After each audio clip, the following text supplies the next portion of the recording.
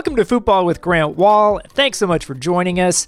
Our interview guest today is Cindy Parlow-Cone, the U.S. Soccer president who's running for re-election next month. Before we get going, you can sign up for a free or paid subscription to my newsletter at grantwahl.com. It has all my writing, including on-site coverage of every U.S. men's national team World Cup qualifier. That's grantwahl.com. The best way to support my work is by taking out a paid subscription. In segment 1, Chris Whittingham and I will break down the news in the soccer world. We'll have Cindy Parlow-Cone in segment 2, but let's bring in Whitty. How are you, my friend? Doing all right, gorging on Champions League football. It's been a tremendous midweek. Good to have it back. It is great to have it back. It's 2 months between the end of the Champions League group stage and the knockout rounds. It's a long withdrawal, my friend, and I don't enjoy it. I'm excited when it comes back, even if my initial reaction is sort of like, it's still the first leg, and so there's typically nothing too definitive unless it's Man City and Sporting. Yeah, that was a hammering, wasn't it? But it is still good to have Champions League back, in part because so many of the title races are seemingly decided or close to being decided in the big European domestic leagues. Here we've got real competition. Let's start with Wednesday's games. Salzburg won, Bayern won. For me, the more intriguing of the two games today, even though the other one was Inter-Liverpool. And I don't know if Salzburg's going to win this in the end, right? It's still, they got to go to Bayern. They're 1-1. This may end up being a moral victory.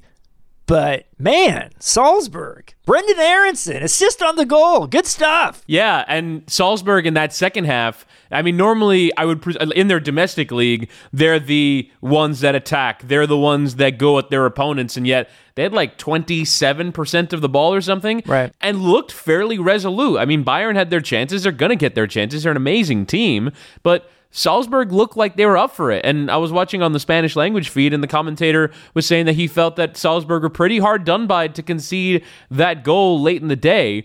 If you're thinking in the in the away goals era, a 1-0 would have been massive, because if Salzburg get an away goal, then all of a sudden Bayern have to hit for 3. Of course, they're well capable of hitting for 3, but a 1-0 as it was a tremendous result. I would say heading into this round, that was the tie that felt like it was going to be most out of the question, and ended up being City Sporting that answered that question. But for me, when you look at this game, all credit to Salzburg and how they were able to approach the game in a way that's different than what they're used to, and still grinded out a result when a lot of people thought that they'd lose 3 or 4-0. Yeah, nice goal in the first half from Salzburg, and then just a ton of work. And they're capable of it, but keep in mind, they just started playing competitive games again recently. They take a lot of time off for their winter break. That was an issue with Brendan Aronson for the last round of World Cup qualifiers. He hadn't played any competitive games in a while, and yet they came to play here. And I would have thought that Bayern might have been upset to an extent after losing to Bochum in the Bundesliga over the weekend, and you didn't really see that. And I do think they miss Manuel Neuer, who's out injured and is still a terrific goalkeeper. They are not quite the same team when he's not in there. And in the end, I think what happened on Bayern's goal in the 90th minute was Salzburg finally tired out a little bit. They didn't put any pressure on the ball, on the server. And then the ball goes in. Muller, who has this way about him of getting to balls, flicks it over, and Kingsley Coman finishes. And probably deserved in the end for Bayern based on the way the second half went. But look, I'd love to see Salzburg. I have a soft spot in my heart for Salzburg, and so I was kind of hoping they would have gotten out of this 1-0. Yeah, I mean, it would have been a massive result for them. So for sure, when you look at the way that they performed in that game, what underdogs they were going in, it would have just been huge for them to head into that second leg with a clean sheet. But as it is, still a really impressive result. They give themselves a chance. Now, you kind of imagine that Bayern, the likely result is like 4-0 at the Allianz or something like that. Like they're going to make easy work of it in 3 weeks' time. But they're making them sweat, And I think that's a lot more than you could have said for Salzburg going in. You mentioned the Sven Ulreich point. That's really important when you look at the way that he gave up to Bochum. Not all entirely his fault, but they're a different team without Neuer. I think we've seen that in years previous. And it's not just about his quality as a goalkeeper. It's about the quality of their build-up, especially against a team like Salzburg that are going to put you under some pressure. They're going to run at you. They're going to throw their incredibly young team at you to try and win the ball back. You want to have an experienced, cool head back there. And while Ulreich is 33, that's not really a skill set. So Bayern definitely miss Manuel Neuer, and we'll, I guess, continue to see that probably manifest in the Bundesliga. By the way, is Brenden Aaronson's price continuing to go up? I mean, because they've already turned down $27 million for him from Leeds during the transfer window, and who knows?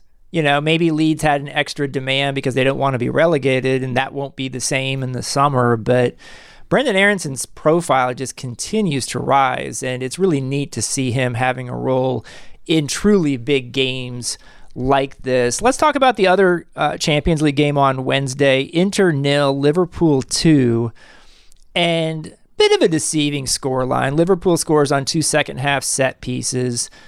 Inter didn't play that badly, probably thinking there's a missed opportunity here, and yet some of the talk afterwards is about, well, this shows the gulf between the Premier League and the rest of the leagues in Europe. I don't know if I totally buy that.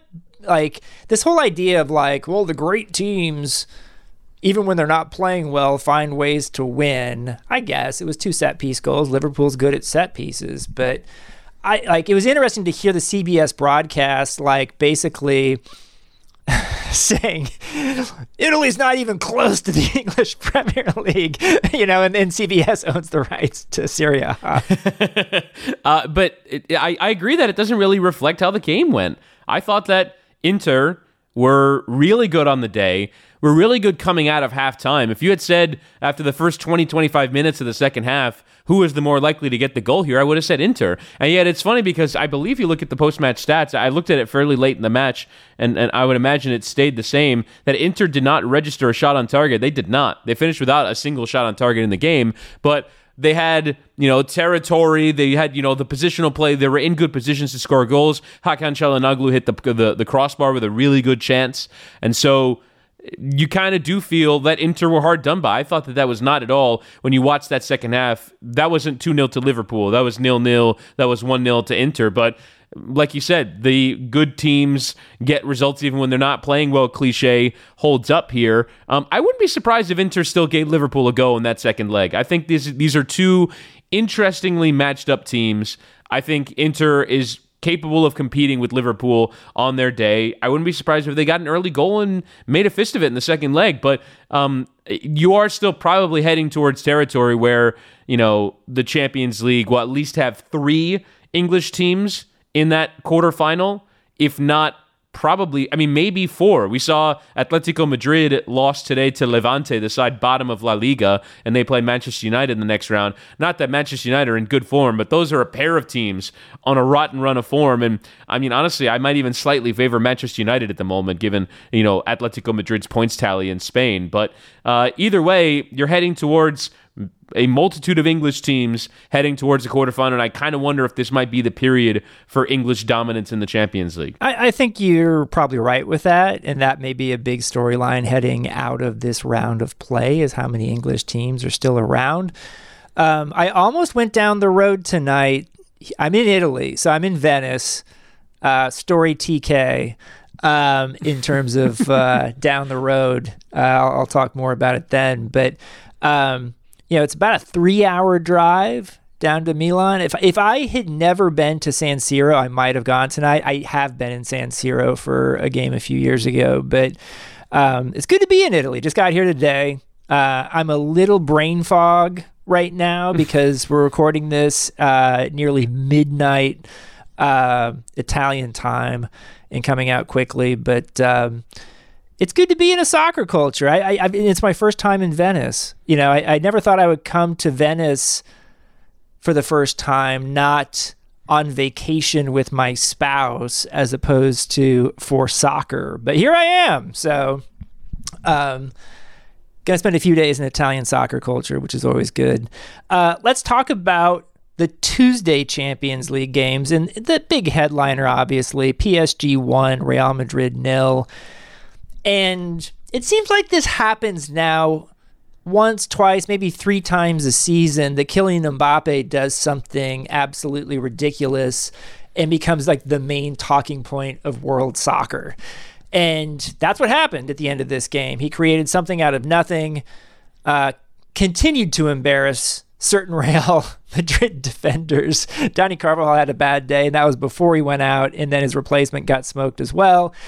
And late goal gives PSG the 1-goal advantage. I don't think they're in now or anything like that, because Real Madrid didn't really seem to be trying to score much in this game and would have been perfectly happy, away goals rule no longer exists, to get out of there with a 0-0. But Real Madrid obviously is capable of scoring goals in the return leg if they want to try. I don't understand why they didn't try and score goals against Paris Saint-Germain. It's not like this is a defensively stout team. It's not like this is a well-balanced team. It's not like this is a well-structured team. Go with them. You hate PSG. You absolutely hate PSG. Every podcast we do. I don't think that their model of building a team is going to be successful in the long run. Like they're like having 3 stars up front, and I mean they've also spent a shed load on the rest of the team, like Donnarumma and Hakimi and Marco Verratti is a good player. So I'm not saying that they haven't spent money in other places, but they don't have like 3 attackers who don't run and don't defend. Like I just don't think that works. So I'm just surprised. Like obviously you're concerned about the threat of their attackers. They're amazing. Mbappe is amazing. And he proved every reason why you should be scared of him. But I think that they play with far too much fear here. And I would imagine that they'll come out and attack PSG in the second leg, and they'll probably score some goals because they're vulnerable to being scored on. But on the Mbappe front, I really find it interesting that even in this era of social media, all the highlights get shared. Anytime Mbappe does anything, he can in theory make headlines. Playing in the French league is still... You're not going to command attention on a week in and week out basis. He only grabs the headlines in continental or global competition, either in the Euros, in the Champions League, or at the World Cup. But week in and week out, it's just not the same of him playing, particularly in the States on a channel that not a lot of people get, that not a lot of people are watching on a soccer weekend. So he makes these headlines in these moments because, like, oh, we get to see Mbappe now. Even though it's available, you don't really watch him. So he does kind of somewhat do his work in the shadows, which is why maybe one of the reasons why he's considering so strongly moving to Real Madrid is that obviously his weekly movements will be more scrutinized and more paid attention to. But, I mean, my goodness, like every time it's like it still takes your breath away how quick he is, and how skillful he is, and how smart he is, and how the complete package of a player that he is. I actually think that he's like it's sometimes fairly wasteful in front of goal. He could score even like he could hit the Ronaldo Messi numbers in terms of goal scoring on a regular basis. But my God, when he's on, it's just terrible. Poor Dani Carvajal. He had no chance. He had no chance for 90 minutes. I felt bad for him a little bit. Because this is like an elite game, and he was just getting absolutely destroyed from minute 1. What are you supposed to do? But I think you're right to an extent. I mean, like, in their domestic league, it's the 5th best domestic league in Europe. They happen to have Messi, Mbappe, and Neymar playing in this 5th best domestic league in Europe. And do I think PSG is capable of winning Champions League? I think they're capable of it. I don't think they're going to. And so then it becomes a question, like, should he go to Real Madrid? I think the likelihood is that he will. Our friends at El Chiringuito certainly seem to enjoy a Real Madrid loss more than they typically do on Tuesday, and are going nuts about it, and actually seem to take pleasure that Messi missed a penalty or failed to convert. How are we supposed to feel about Messi's performance? Because I saw people all over the map on this one. Sid Lowe thought he actually had a good game. L'Equipe just roasted Messi with their ratings. I think sometimes when somebody fails to convert a penalty, we then sort of take that and use that to look at their entire performance for the 90 minutes. And I think that's a little unfair. Messi's like an average penalty taker. He's not good. He's not bad. He just makes about what the average is, about 70%. Right. It's the only area of his game in which he's an average player. But I think, if you're talking about French coverage, like I do sort of wonder if maybe the French perception is based off of how he has not really delivered very much in terms of goal scoring or assist providing during his time in Paris. Like he's actually been, from a production standpoint, significantly down from any point of his career since like the very beginning. He's only got 2 goals in Ligue 1. He's got 5 goals in the Champions League. 2 came in a home match against Club Brugge. So it's not like he's produced, and so he gets a moment at the end to put PSG 1-0 up, and he misses the penalty. When, honestly, it feels like Mbappe's penalty for how well he was playing in that game. Like, you kind of got to let him take it, especially when Messi, I think now, I heard on the Guardian Football Weekly that he now leads the world all time in penalty misses in competitive matches with 30. Second is Cristiano Ronaldo with 29. That, could be a function of how many penalties are given now or how many penalties they take. But still, like, he's missed a lot of penalties. But I think Messi was fine on the day, but when he's not kind of bossing the game in these moments, you don't get Lionel Messi to boss a game against Montpellier in January. You get him for these games, and so I do think that perhaps there is that weight of expectation for him. That he hasn't really delivered much during his time in Paris. I think that's fair at this point, and yet so much of how we view his performance and his team's performance for this season is going to be decided in what comes ahead, including in the return leg here. And by the way, I think we should mention Thibaut Courtois, who was absolutely terrific in this game in goal until the ball goes through his legs on the goal in the 90th minute. But you can't fault him for the defending there or the superhuman exploits of Kylian Mbappe. He is a hulking figure in the goal. Like, it is so impressive when you just see him standing there, arms up, almost like feet behind the goal line, and he's just kind of standing with his arms up. And it's like, how are you supposed to? Well, poor Wando. It's like, how are you supposed to get the ball beyond this guy? And it just kind of felt like he was too big for Messi to squeeze a penalty beyond him. And sure enough, he makes a save. And what a player he is. But yeah. It's one bad moment at the end. Otherwise, it's a stunning clean sheet for him. Sporting 0, Man City 5. Do we have anything to say about this? I actually do. I'm sort of amazed that after the game, both I think Pep Guardiola and Bernardo Silva talked about the poor aspects of their performance. Like, oh no, we weren't really controlled enough in possession. We didn't really play our game that well. We just happened to score a bunch of goals. And it's fascinating to me, like the standards to which they hold themselves and how they don't necessarily base the game on or the quality of their performance on the amount of goals that they scored or the number of goals they conceded. Like, I find interesting that this seems to be like a growing theme that, performance and, like Greg Berhalter after the Canada game said that they played really well and they still lost. He dominated and they still lost. Like, that managers are now kind of openly talking about, yeah, we lost 5-0, but I felt like there was aspects of the performance that could be improved upon. But obviously, it's ridiculously impressive, the goals that they did score. The clinicality in those attacking moments is great, but I'm just sort of fascinated that was sort of something that they banged on about. It almost seems like ungrateful in a way. Like, you're on your way to like an 8-0 aggregate win. What are you complaining about? I would go so far as to call it performance art, pun intended, because it's a little over the top, and I think they're laying it on a little too thick. Like, at a certain point, if you're Man City and you just won at Sporting 5-0 in Champions League, I think it's a little disrespectful to your opponent to say, yeah, actually, we didn't play that great. Yeah, you're like you said, yeah, like you're laying it on thick, like, oh, we hold ourselves to really high standards, and nothing is ever good enough, and yeah, it's a bit ridiculous. We should say the quality of some of the goals that they scored were tremendous. Bernardo Silva, the one that he ripped off the underside of the crossbar. Raheem Sterling's fifth. He scored a great one as well at the weekend in their win over Norwich. I've not seen Raheem Sterling go on a run of scoring goals. Like, Raheem Sterling's finishing is almost entirely based on how good he is at positioning himself, the cleverness of his runs. Like, it's never he's a brilliant finisher and so he just uncorks a curler from 25 yards out right into a corner. Like,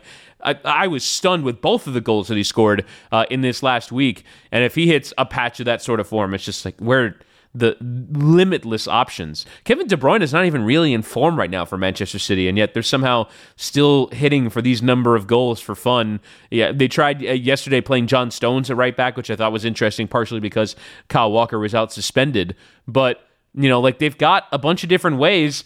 The question remains, are they going to remain consistent? Are they not going to do ridiculous things once we get into the business end of the competition? And can they finally win the European trophy that the quality of their team merits? Because they, right now, when you watch them week in, week out, are probably the best team in Europe. Yeah, I think all that's fair. We'll see if they can actually do it in the end. And this tie appears to be over, but there's a lot of soccer left to be played in this Champions League. There's another Champions League that's going on too. CONCACAF Champions League, Chris. The biggest club competition in the world. And I love this tournament, so I don't care what you say. But New England is already through because their Haitian opponent apparently didn't get the visas to be able to come into the U.S., which is kind of a bummer, just to have the knockout rounds of CONCACAF's showpiece club tournament do this. But New York City did get a 2-goal win on the road at One Santos. Another Santos Laguna, had a late goal to get a 1-0 advantage against Montreal down in Torreon.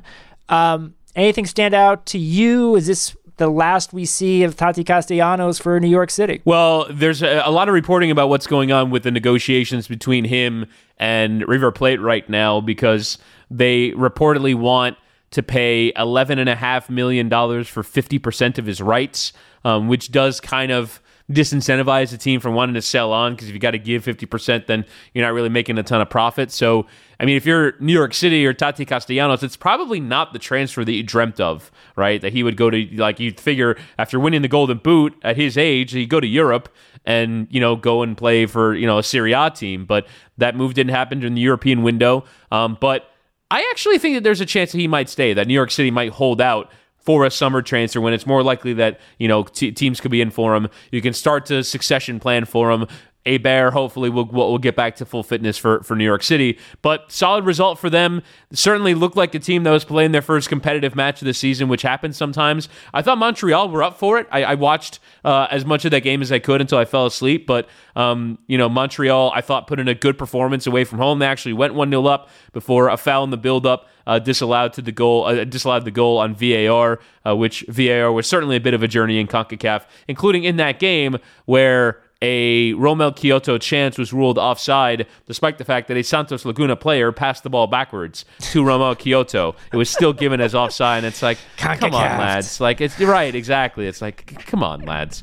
But I think Montreal, 1-0 is not a bad result, despite the fact that they didn't get an away goal. Heading back to Montreal would certainly give them a chance to proceed in the competition. And we wait until Thursday when the other two entrants into the CONCACAF Champions League will give their go. Yeah, not much for me to add there. I am always interested in this tournament and sort of the Charlie Brown and Lucy in the football situation of MLS when it comes to not winning the CONCACAF Champions League year after year after year after year. I could say that a few more times.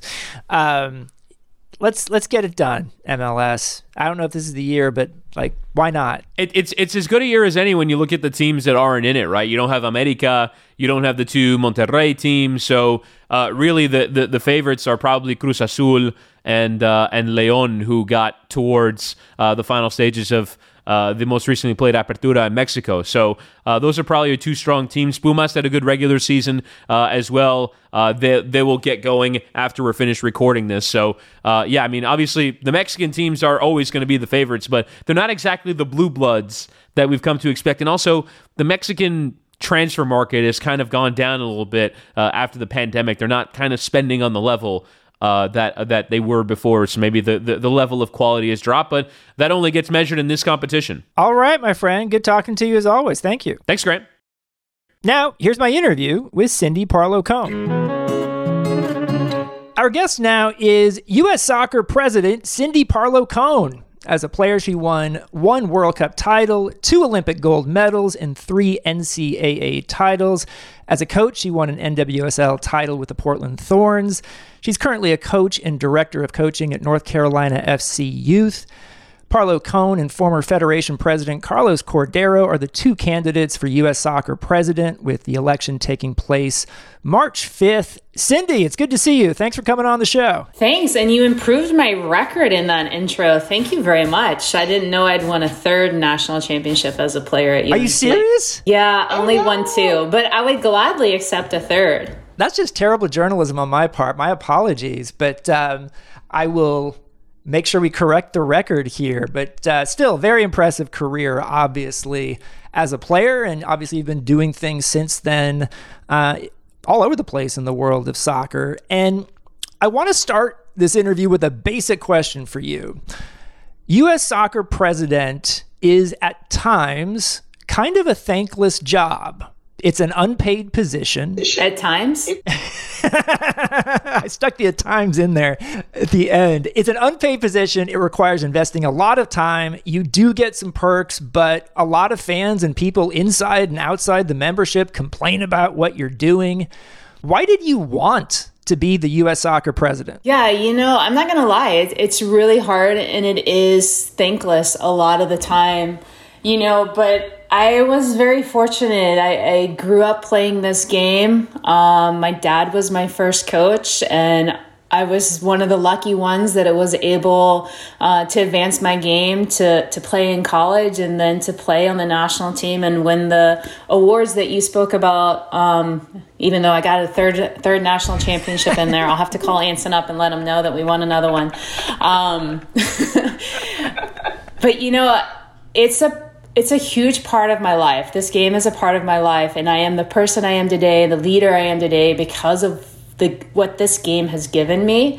And I want to make sure that every kid has the opportunity to play this game. I just feel like there's so much more work to do, which is why I'm running again. And despite all the challenges we have faced, I think I've led the organization with integrity and honesty.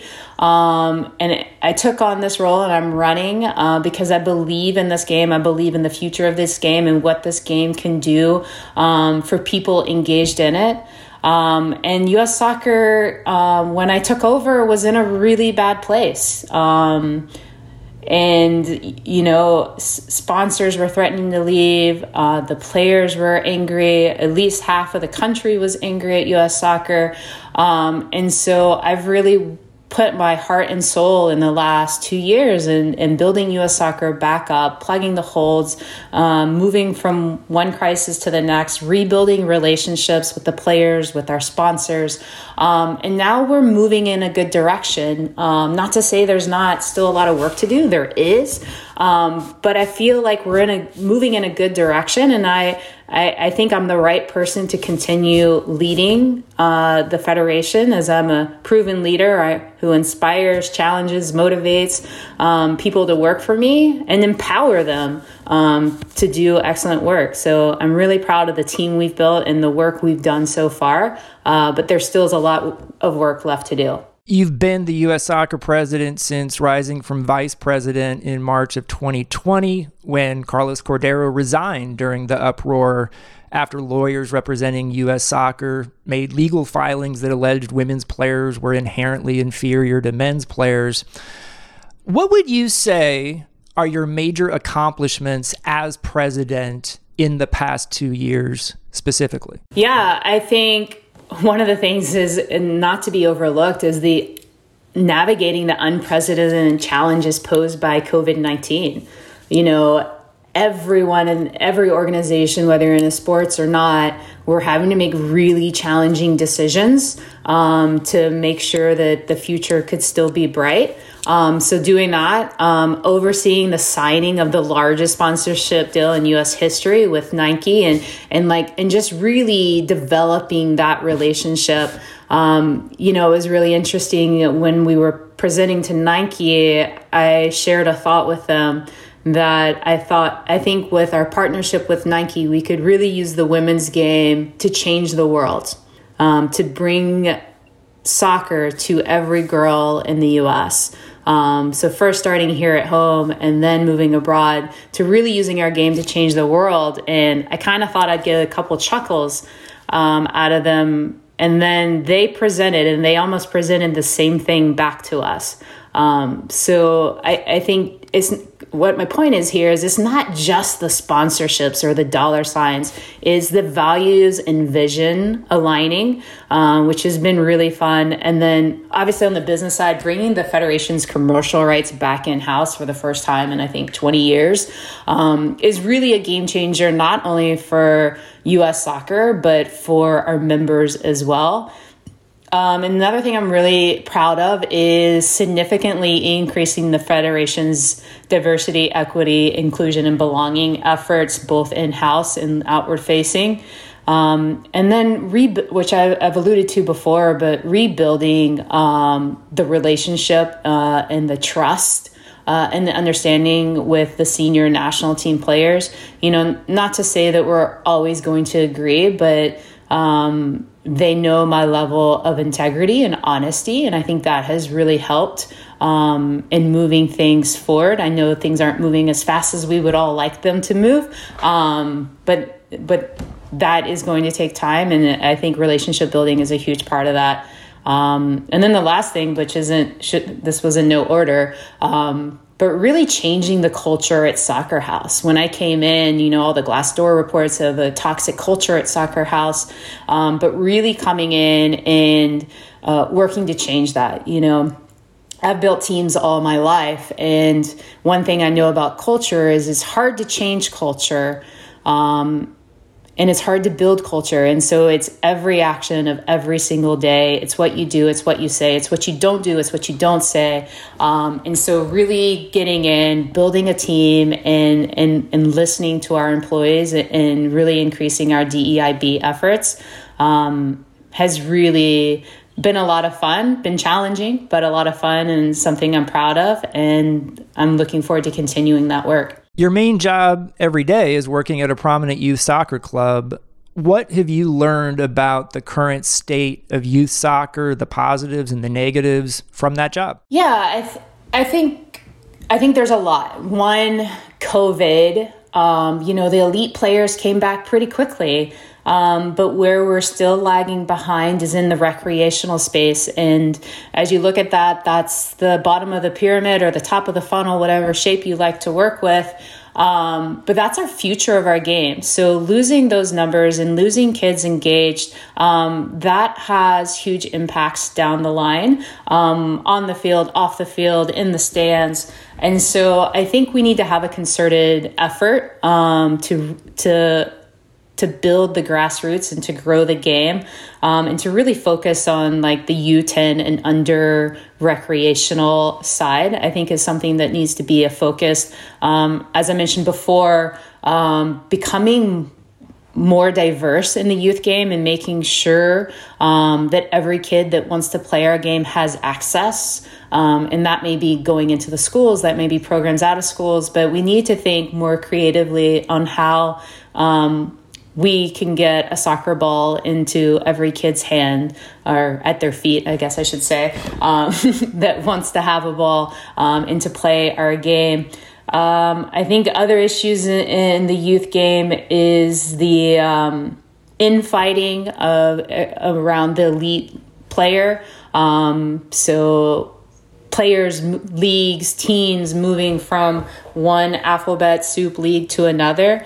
I think U.S. Soccer can take a leadership role on this and kind of bringing the groups together and putting rules around recruitment, and trying to put things together for the good of the game, because I think everyone engaged in the elite level will know that this infighting isn't helpful to growing the game. It isn't healthy for the kids. It's not great for the parents, and it continues to drive cost up. So I think those are a few things. And then the referees. I think we need to do something around the treatment of referees, because referee recruitment and retention, we're at a crisis level. And we need to make sure that they're coming into a safe, supportive environment. So I think there's a lot of things U.S. Soccer can do to lead on that front as well. So Carlos Cordero said that he was asked by Federation members, especially in the youth and adult ranks, to run against you. Do you have any regrets about how you've worked with the youth and adult parts of the Federation? Yeah, I mean, I've said this before. I think one of the challenges for me, and also a mistake that I made, I think one of the challenges was that I was handed a federation in crisis. And so a lot of my attention was on that and making sure that the ship didn't sink. And I think in doing that, I relied too much on the membership's representation on the board. And this isn't a knock to the reps on the board. It's just that through this, I've learned that everyone wants that connection, that one-on-one connection with the federation. So whether it's with me or the staff, they want more of a one-on-one connection, which was a mistake I made, and I fully own it, and will look to do better in the future and making sure that we have a fully functioning membership department that is reaching out and listening and hearing, and that I'm doing more as well and going to their events more, which obviously has been difficult with COVID.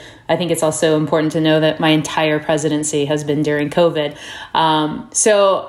Point taken, it's something where I can improve. You know, I was an elite player, so I take constructive criticism pretty well, and I'm always looking to improve and be better. And I think this is one area that I can definitely be better in the future because, this is where I live my life, is in the youth game. And so I think the grassroots is something that I can improve upon the relationships there because I understand the challenges and also the opportunities. The legal case between U.S. Soccer and the U.S. Women's National Team players seems endless. You're a former U.S. Women's National Team player.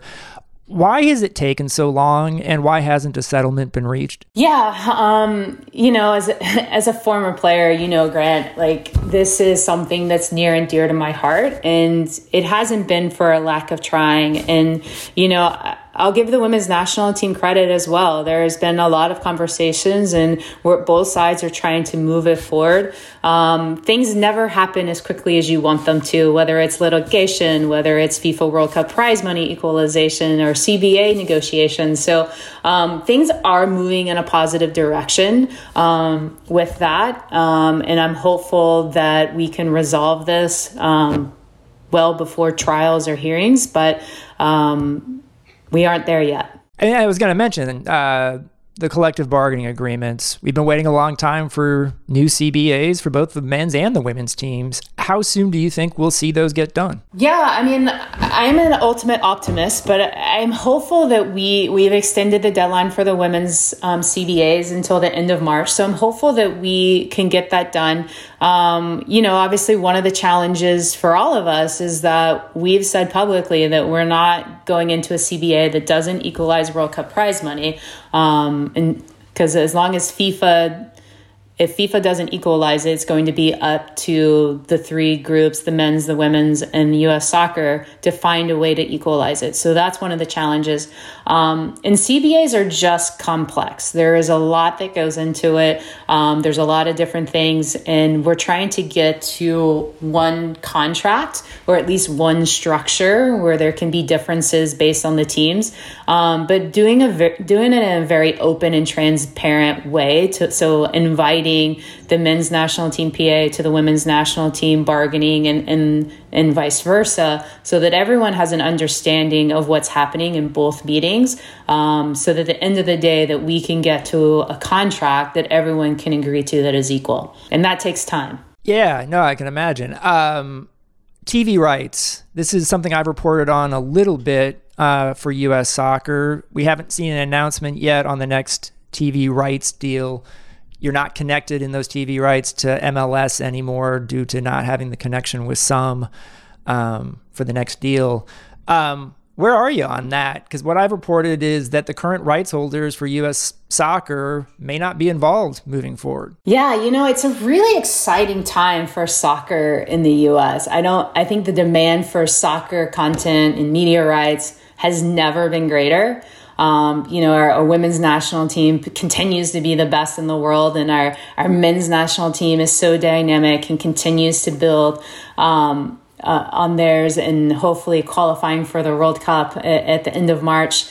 But all this coupled with the exponential growth of the sport, leading up to the 26 World Cup, and then future events with the Women's World Cup, as well as extended national team World Cups.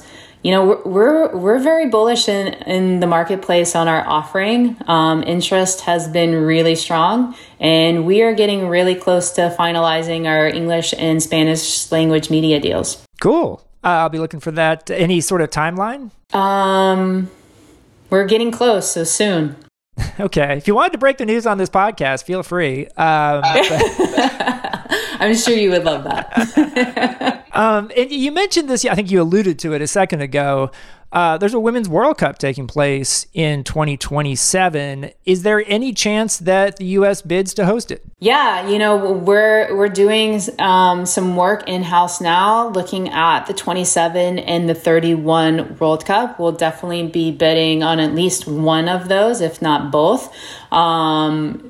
So stay tuned. The FIFA hasn't even opened the bidding yet for the 27 World Cup, so we have a little bit of time here. I wanted to ask you a little bit about stuff connected to things that happened in 2020, in March of 2020.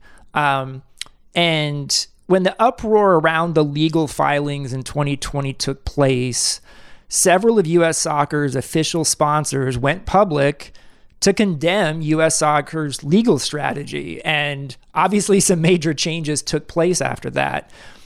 Do you think that now in this election, you are the preferred candidate of U.S. Soccer's existing sponsors? Yes, I do. I spent a lot of my time from March 2020 on building relationships with our sponsors, because one of the SUM has been a great partner of U.S. Soccer, but one of the challenges with that partnership is that we don't have the direct relationships with our sponsors. And so we spent, and when I say I spend all the time, right, it's a whole team effort. So I don't want everyone to think it's just me doing this. But we have a whole team who work towards rebuilding the trust and talking to the sponsors and letting them know that isn't how U.S. Soccer feels, and really talking to them about our vision for the game in the future and bringing them back in.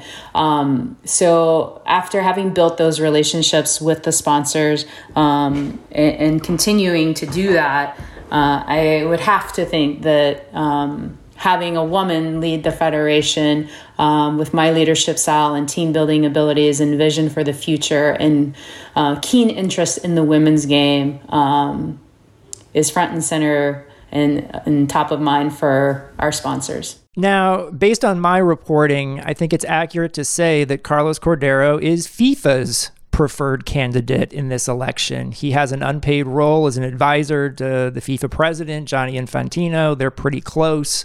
What do you make of that? Yeah, well, I wonder where his loyalties lie. I think everyone knows my loyalties lie with U.S. Soccer and soccer within the U.S. and also at the same time wanting to grow the game here at home and abroad. I'm not sure where his loyalties lie with FIFA or not. Now, after the most recent Washington Post story detailing more allegations of abuse by the coach Rory Dames at the youth level years ago, several top U.S. women's national team players wrote a letter to you and Cordeiro demanding immediate action. And I know to some extent you have to wait for the conclusion of the investigation by Sally Yates that's ongoing.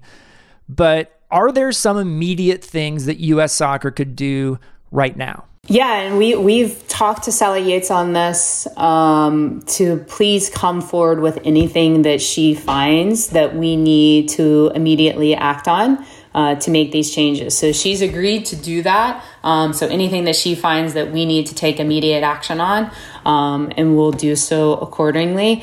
I think one of the challenges, and I think I fell into this, wanting to do something immediately, right? Making immediate change. And I think that's kind of the gut reaction that everyone wants, something's wrong, let's change it, let's fix it. But we want to make sure that the changes we make are the right changes and are impactful and move the game forward in order to make sure that every kid, every player is safe in our game, and we do everything that we can do to prevent this from ever happening again. So while patience is challenging, I think it's also important to make sure that we're making the right changes and the most impactful changes. You know, there's more than one investigation taking place into this right now. There's the U.S. Soccer investigation with Sally Yates. There's an NWSL investigation. There's a Portland Thorns investigation. And there's been some indication that not everyone is participating with all of these investigations, that in some ways they might even be in conflict. What's your sense of what's happening there? I don't know. I can just speak to the Sally Yates investigation. And one of the challenges that we knew we would face in the Sally Yates investigation is that she doesn't have subpoena power. So players and teams don't have to talk to her if they don't want to. So I would imagine that the other investigations are up against some of the same challenges, which would probably slow down the investigations, but I don't know if this is the case or not. But it was something leading into the investigations that we knew ahead of time that could be a challenge. I do want to get into some more detail on this 2020 legal filing that you and everyone found offensive that led Carlos Cordeiro to resign. And at the time, you were the Federation vice president. You were on the 3-member litigation committee for U.S. Soccer. And you, like Cordeiro, said you did not see the filing before it went public. But on February 20th, which was more than 2 weeks before the notorious filing came out, there was another filing that came out in which a lawyer representing U.S. Soccer asked Carli Lloyd in a deposition, do you think that the women's team could be competitive against the senior men's national team? And Carli somewhat famously said, I'm not sure, shall we fight it out to see who wins and then we get paid more? ? And that was a big deal publicly as well. And at the time I wrote, like, this was shameful from U.S. Soccer. And it was a bellwether for the even more extreme filing that came that March. My questions for you as a member of the litigation committee would be, one, what do you remember about your reaction to the exchange with Lloyd when it went public?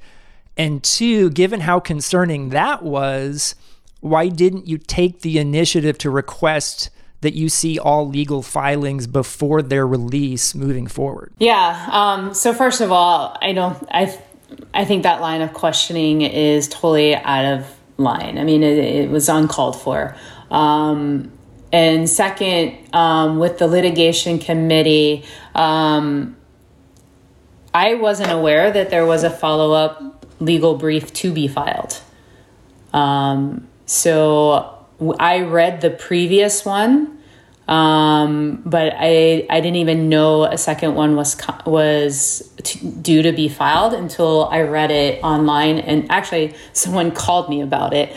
I hadn't even seen it until after it was published, and I got a call on it.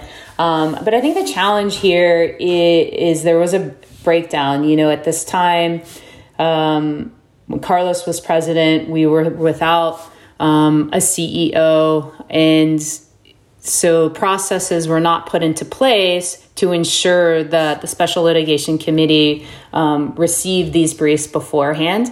So Carlos was the only one that received it ahead of time. And how much of it he read, I don't know. He said one thing, other people have said others. I don't know where the truth is in that. But what I do know is that the proper processes were not put into place to ensure that the SLC would receive the brief in a timely manner in order to read it ahead of time. So we didn't receive that brief. We received the previous one, which I think was a week or 2 weeks before that filing. So okay. I didn't even know to request the next brief. I mean, I guess I would just ask, like, if you were in a similar situation again, would you, in the future or something, ask to see stuff ahead of time before it went public if you were in that spot? Well, yeah, our legal team now knows that they need to present any briefs to the SLC before filing. There was an investigation that U.S. Soccer did into what happened, but that's never been made public.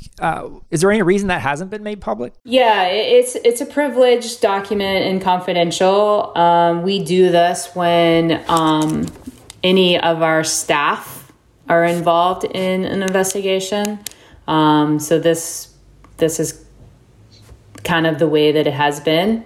And so I'm unable to share with you the findings of that due to the privileged and confidentiality of that investigation. And there's no way to make that public? That's just not going to happen? It is not going to happen. Right now, on the technical side, Earnie Stewart is the sporting director for U.S. Soccer, which puts him in charge of the men's and women's national teams. There are general managers, Kate Markgraf, Brian McBride below him. Earnie Stewart's never worked in women's soccer. I have a lot of respect for him, but do you want to see a situation someday when a woman is in Ernie's position and in charge of both the men's and the women's teams? Absolutely. Look at me. Right? I'm not just in charge of the girls and women's side of the game. I'm in charge of the whole U.S. Soccer Federation. So I think absolutely, and that's not a knock to Earnie or anything. I think Ernie's doing a good job. But, I do believe in a future where, the leaders of whether it's our federation or other member association, FAs, we're starting to see it more and more in women in leadership positions. So I am excited about the future, and I do believe that one day a woman will lead on the sporting side. A couple more questions here with Cindy Parlow-Cone. Appreciate you taking the time. The Athletes Council now has 33% of the vote in this election to match federal requirements. The pro, adult, and youth councils have equal percentages, just a slight bit lower than what it was in the elections previously. What's your path to victory in all of this with those councils and those voters? Yeah, I mean, for me, it's talking to each person and sharing with them my vision, what I have done, what I'm looking to do, what I care about. I feel, I talked earlier about my mistake of really honing in on in the representatives to the board and not doing enough outreach myself and communicating out to the members. So that's one thing I've been focusing on in the campaign and actually owning up to. And so I think part of it is talking to them and making them realize what they've been told about me, or what they think has been going on is not necessarily reality. And so changing those perspectives a little bit. And I think my true passion for the game comes through, and my leadership abilities come through, and team building capacities come through. And then, I think it's important for the members to hear, regardless of what council you're on, is like how important this game is to me. And I was fortunate enough to wear the crest as a player, both on the youth national teams and the senior team and World Cups and Olympics. And you don't soon forget that. And that is some of the most proud years of my life, is being able to wear that and represent my country on the field, which I think is important. And as we go into meetings, whether it's sponsors or with FIFA or with media or anyone, I think it's important to have someone with my background and my experience making soccer decisions. Last one here for you. Is there anything to finish that you would like to say to the voters and U.S. soccer fans? A vote for me is a vote for soccer and growing the game in the U.S. Straightforward. Cindy Parlow-Cone, thanks so much for joining me. Thank you, Grant. Appreciate it. Thanks for listening to Football with Grant Wahl. I'd like to thank Cindy Parlow-Cone, as well as producer and pundit Chris Whittingham. You can now sign up for a free or paid subscription to my newsletter at grantwahl.com. The best way to support my work is by taking out a paid subscription. See you next time.